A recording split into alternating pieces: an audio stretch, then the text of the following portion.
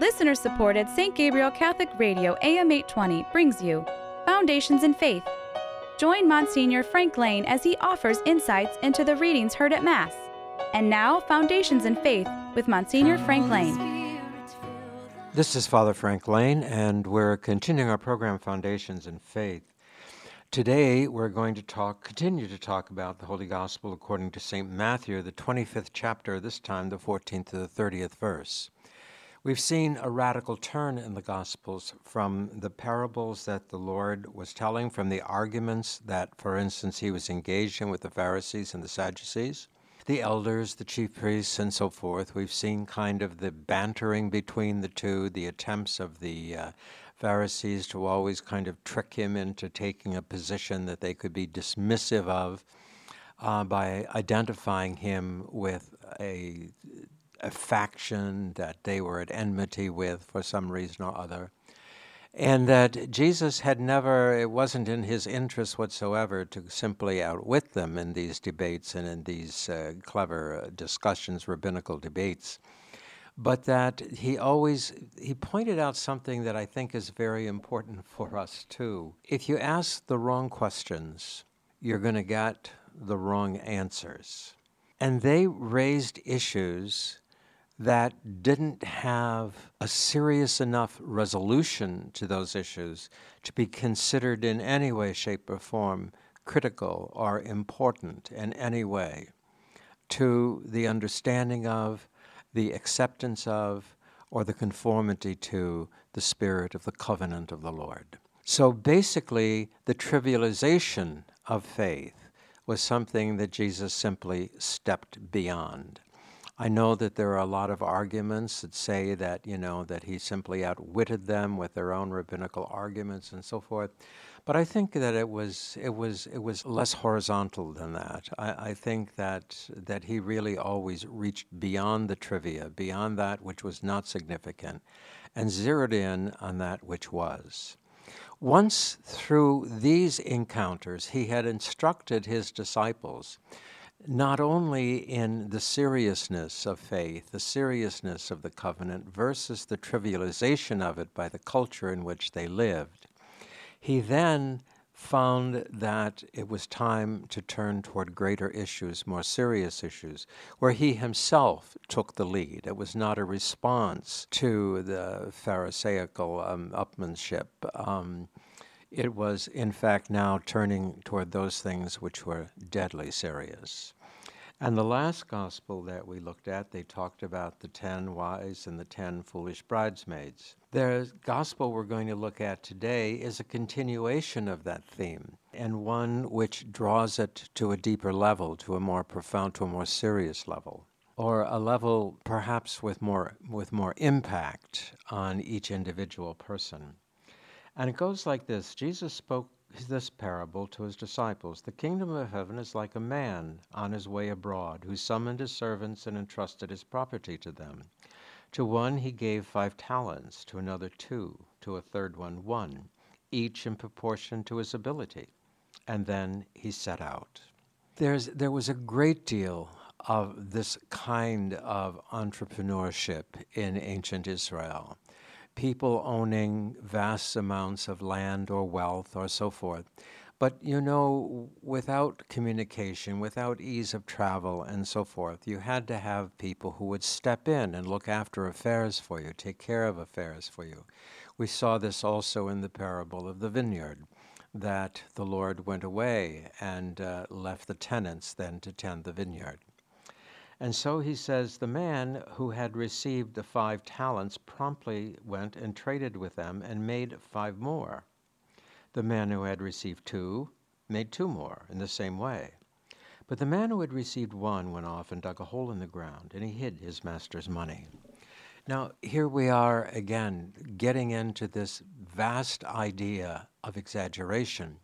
Remember that we hit this idea of exaggeration with the unjust steward, the one who owed his master $1 billion, and the master dismissed it out of pity on him, and yet he went out and for 5,000 threw someone else into prison because they would not pay back to him. Well, here we have the same kind of exaggeration of go on. But there's a reason for the exaggeration. And the reason for the exaggeration is that money is never the question. Money, gold, or silver is never the question in these.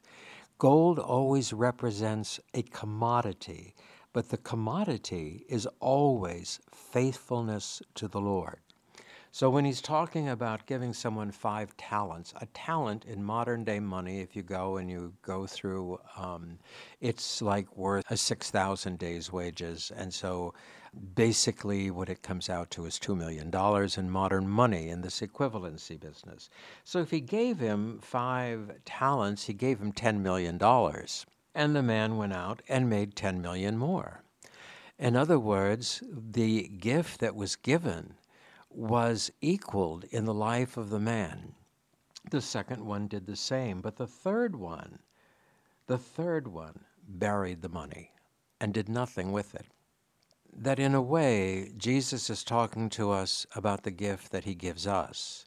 We find, for instance, in the Council of Orange, of Arles, it is, I think, in 529, that the initiative of faith is given by God. In other words, we can believe. We get into this whole idea of grace. We can believe because the Lord has given us the gift of faith. And he has now given the gift of faith in different quantities, amounts, and intensity to different people. What does he expect of that?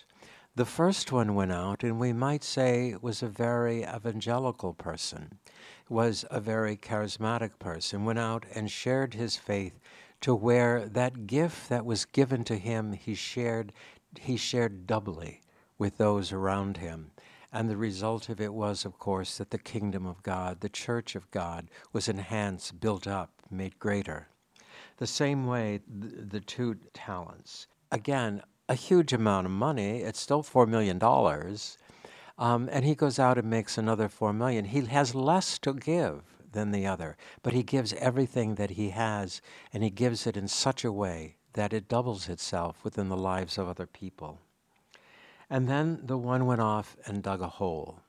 This is the one that says, my religion is my private matter. It's nobody else's business but mine. I have no obligation to share it.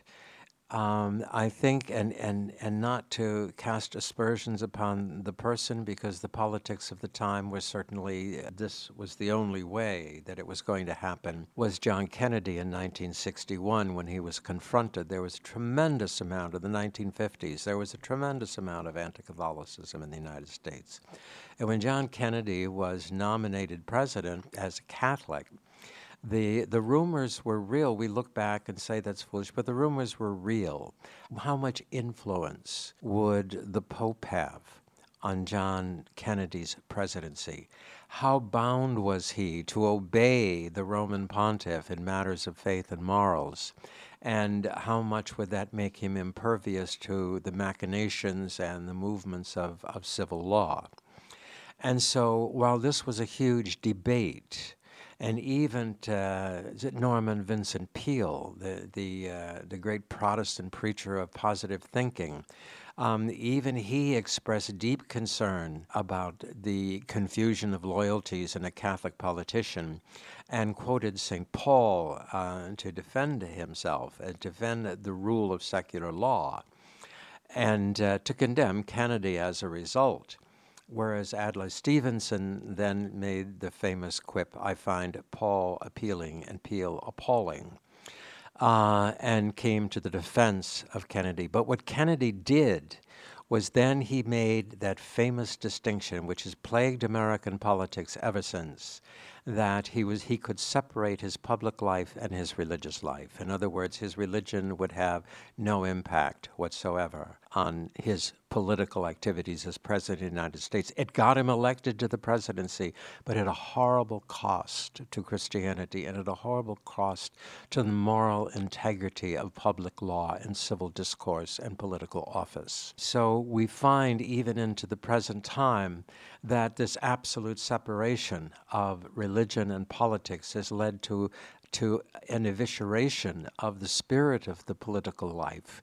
And in this evisceration of the spirit of political life, we find people claiming all sorts of religious affiliations and yet espousing the most heinous of crimes, and doing so with abandon, with having no qualm of conscience, not because of anything that is inherent in the faith, but because of a political expediency in 1961 that has not in any way lessened over the succeeding 60 years.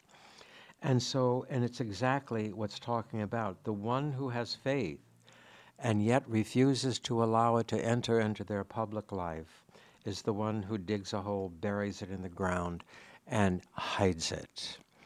Then, I don't mean to draw partisan politics into this, but what I do mean to say is that this is an issue also among Catholics themselves, that in not just great political figures, but ordinary Catholics who vote contrary to the moral law and feel justified in doing so because faith is a private matter, it's not something for the public forum or the public arena. Well, the man who had received one went off and dug a hole in the ground and hid the master's money. Now comes the interpretation.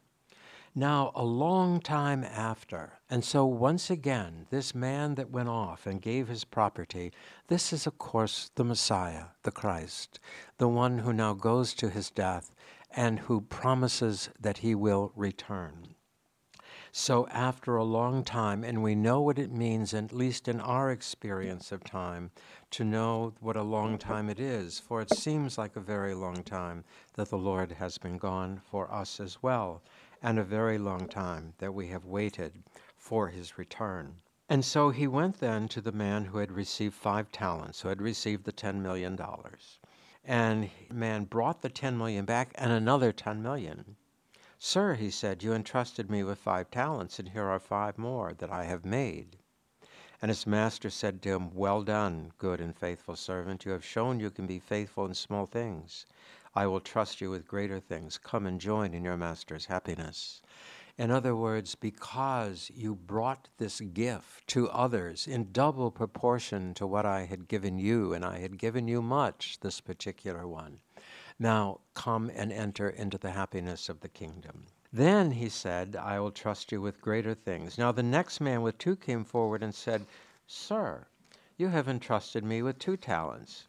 Here are 2 more that I have made. And his master said to him, well done, good and faithful servant. You have shown you can be faithful in small things. I will trust you with greater things. Come and join in your master's happiness. In other words, I don't ask more of you than what you had to give, but I do ask what you had to give to be given completely to others for the sake of the kingdom of God. Then the last man came forward and said, Sir, I have heard that you were a hard man, reaping what you have not sown and gathering what you have not scattered. So I was afraid, and I went off and I hid your talent in the ground. And here it is, you can have it back. But the master said to him, you wicked and lazy servant. So you knew that I reap where I have not sown, gather where I have not scattered. Well, then you should have deposited my money with the bankers, and on my return I would have recovered my capital, but with interest. So now, take the talent away from him and give it to the one who has 5 talents. For everyone who has will be given more, and he will have more than enough. But from the man who has not, even what he has will be taken away. As for this good-for-nothing servant, throw him out into the dark, where there will be the weeping and the gnashing of teeth. Those who take the faith and selfishly consume it, and therefore do not even live that faith in the public forum, in the public arena, that what little they had will disappear. We can see that certainly culturally in our lives. We can see very clearly culturally in our lives that those who do not exercise the faith, those who do not act upon their faith, those who do not make the faith a part of their life, public and private, those who do not respond to the admonitions of the Lord, those who do not worship, those who do not pray, those who do not love their neighbor for the sake of the Lord, those who do not believe in the primacy of Jesus Christ, all of that, eventually they don't believe much of anything. Eventually everything becomes hollow for them. And I think that we see this too, for instance, in attitudes toward even the Eucharist, which as the flesh and the blood, the body and the blood of Jesus Christ, comes to be seen simply as kind of a pro forma action.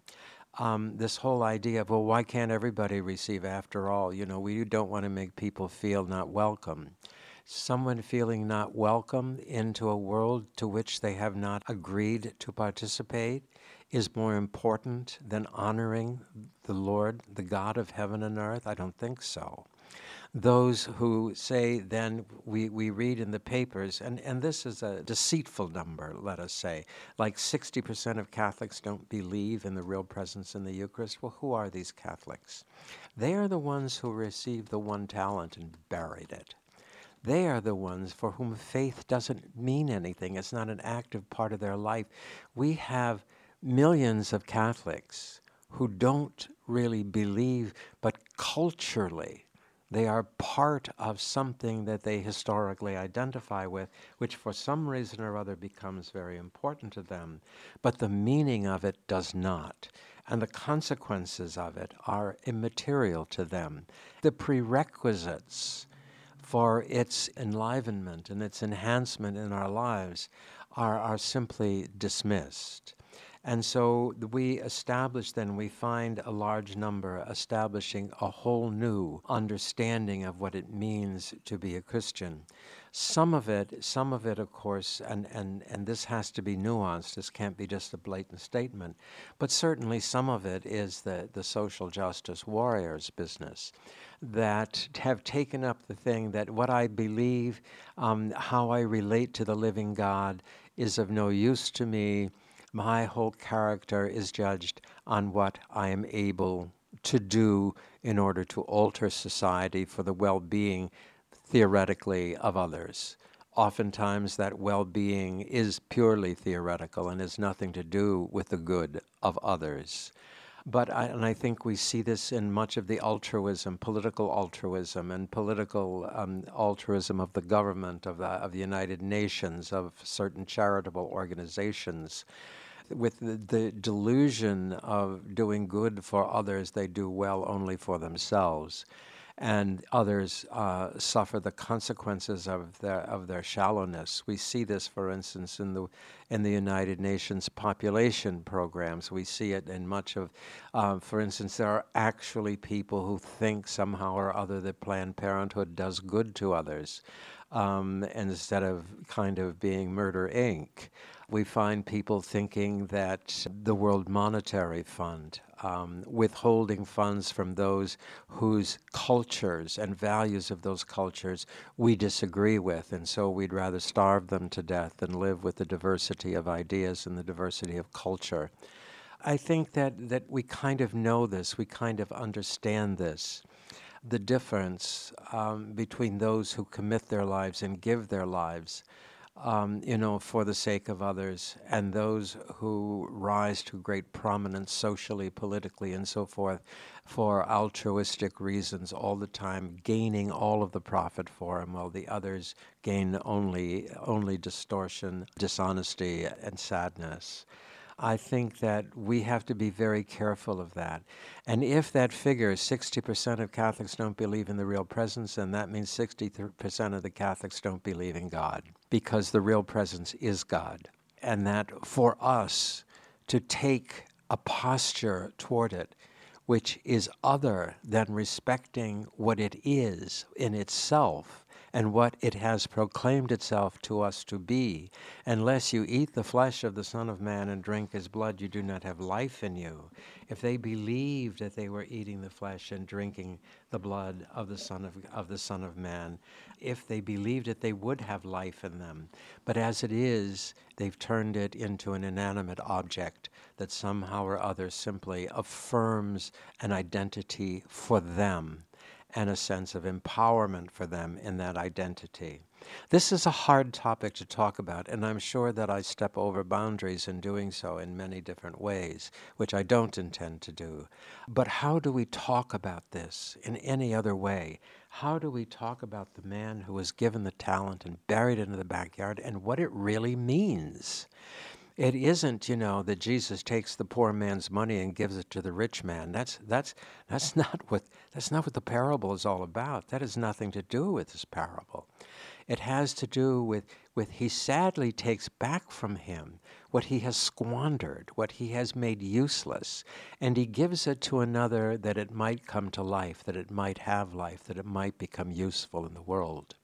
And so the more we believe and the more we practice the faith, the greater is our capacity for receptivity to faith, and the greater is our capacity to share it, and the greater is our capacity to see it as active and alive in the world. We dare not bury what the Lord God has given us. We must use it and live it in the midst of our world. This is all this parable is saying. And why must we do that? And the parable does not leave that out. Come and enter into my happiness. This is part of the end times parables that Jesus is talking about in order to give his disciples a sense of purpose beyond what the troubles that they are going to experience. We are right now on the precipice of the Passion. They are going to go through the most horrible ordeal of their life, and they are going to have totally invested their life in Jesus Christ. They have given up everything. They have followed him. They have become itinerants. They have done all of that. They have trusted him. They have believed him. And all of that is now going to be tested. And it's going to be shattered. We know from the story of the two disciples on the road to Emmaus, we know exactly what was going on with that. We thought that this was going to be something great, and it turned out not to be. It turned out, we've left everything, we followed him, and we end up with nothing. And Jesus says, remember, you look not to the crisis, but you looked to the end. And that's what he's saying to us as well. Don't lose it on the journey because it takes so long. Don't lose it on the journey because it becomes inconvenient. Don't lose it on the journey because you can become enamored of ideologies and ideas alien and hostile to what I've told you. The disciples had every opportunity to become hostile to Jesus. He failed them. He just did not deliver the goods that he had promised to them. They could very easily, as Judas did, turn to the Romans. Judas regretted it to the point where he even gave up his profit for it, but at the same time also despaired because of the grave sin that he had committed. We may not even despair of the grave sins that we have committed. We may not despair of our salvation if we but receive the gifts that the Lord has given us, live them well, and share them with others. How do we share them with others? Certainly this is the challenge of the parents. The parents just don't go to church and tell their kids to go to church. The parents share faith with their children. The parents share the wonders, the transformative value of faith in Jesus Christ with the ones who are entrusted to them. All of these things become part of the interpretation of this parable. And if we don't put contemporary flesh and blood on the bones of the parable, we can be dismissive of it, as so many are dismissive of the presence of Jesus in the Eucharist, and we can simply say, well, this is kind of an exercise in injustice, that somehow or other only the successful entrepreneur reaps a reward, and the ordinary poor Joe, he gets put down. This can be interpreted as part of the gospel of prosperity. It's none of those things. It's a story about faith. It's a story about the second coming. It's a story about hope. It's a story about what it means to receive the gift of faith from the Lord, the gift of grace, the gift of hope, the gift of trust, the gift of the promise. That's what it's all about. And we cannot take it and clothe it in the ugly trappings of contemporary times. We cannot clothe it in the ugly trappings of any time. We can only take it for what it is, an example of the fact that the Lord will return, and when he does, we will be accountable for the gifts the gift of faith that he has given us, what we have done with it, how we have lived it, how we have shared it. And that is what the parable is about. Move away from all of the other and watch it get distorted in every age. Stick close to the Lord, believe what he says, accept the faith, live it well in your lives, and share it generously with others. Foundations in Faith is a production of listener-supported St. Gabriel Catholic Radio AM 820. Archives of Foundations in Faith are available at stgabrielradio.com.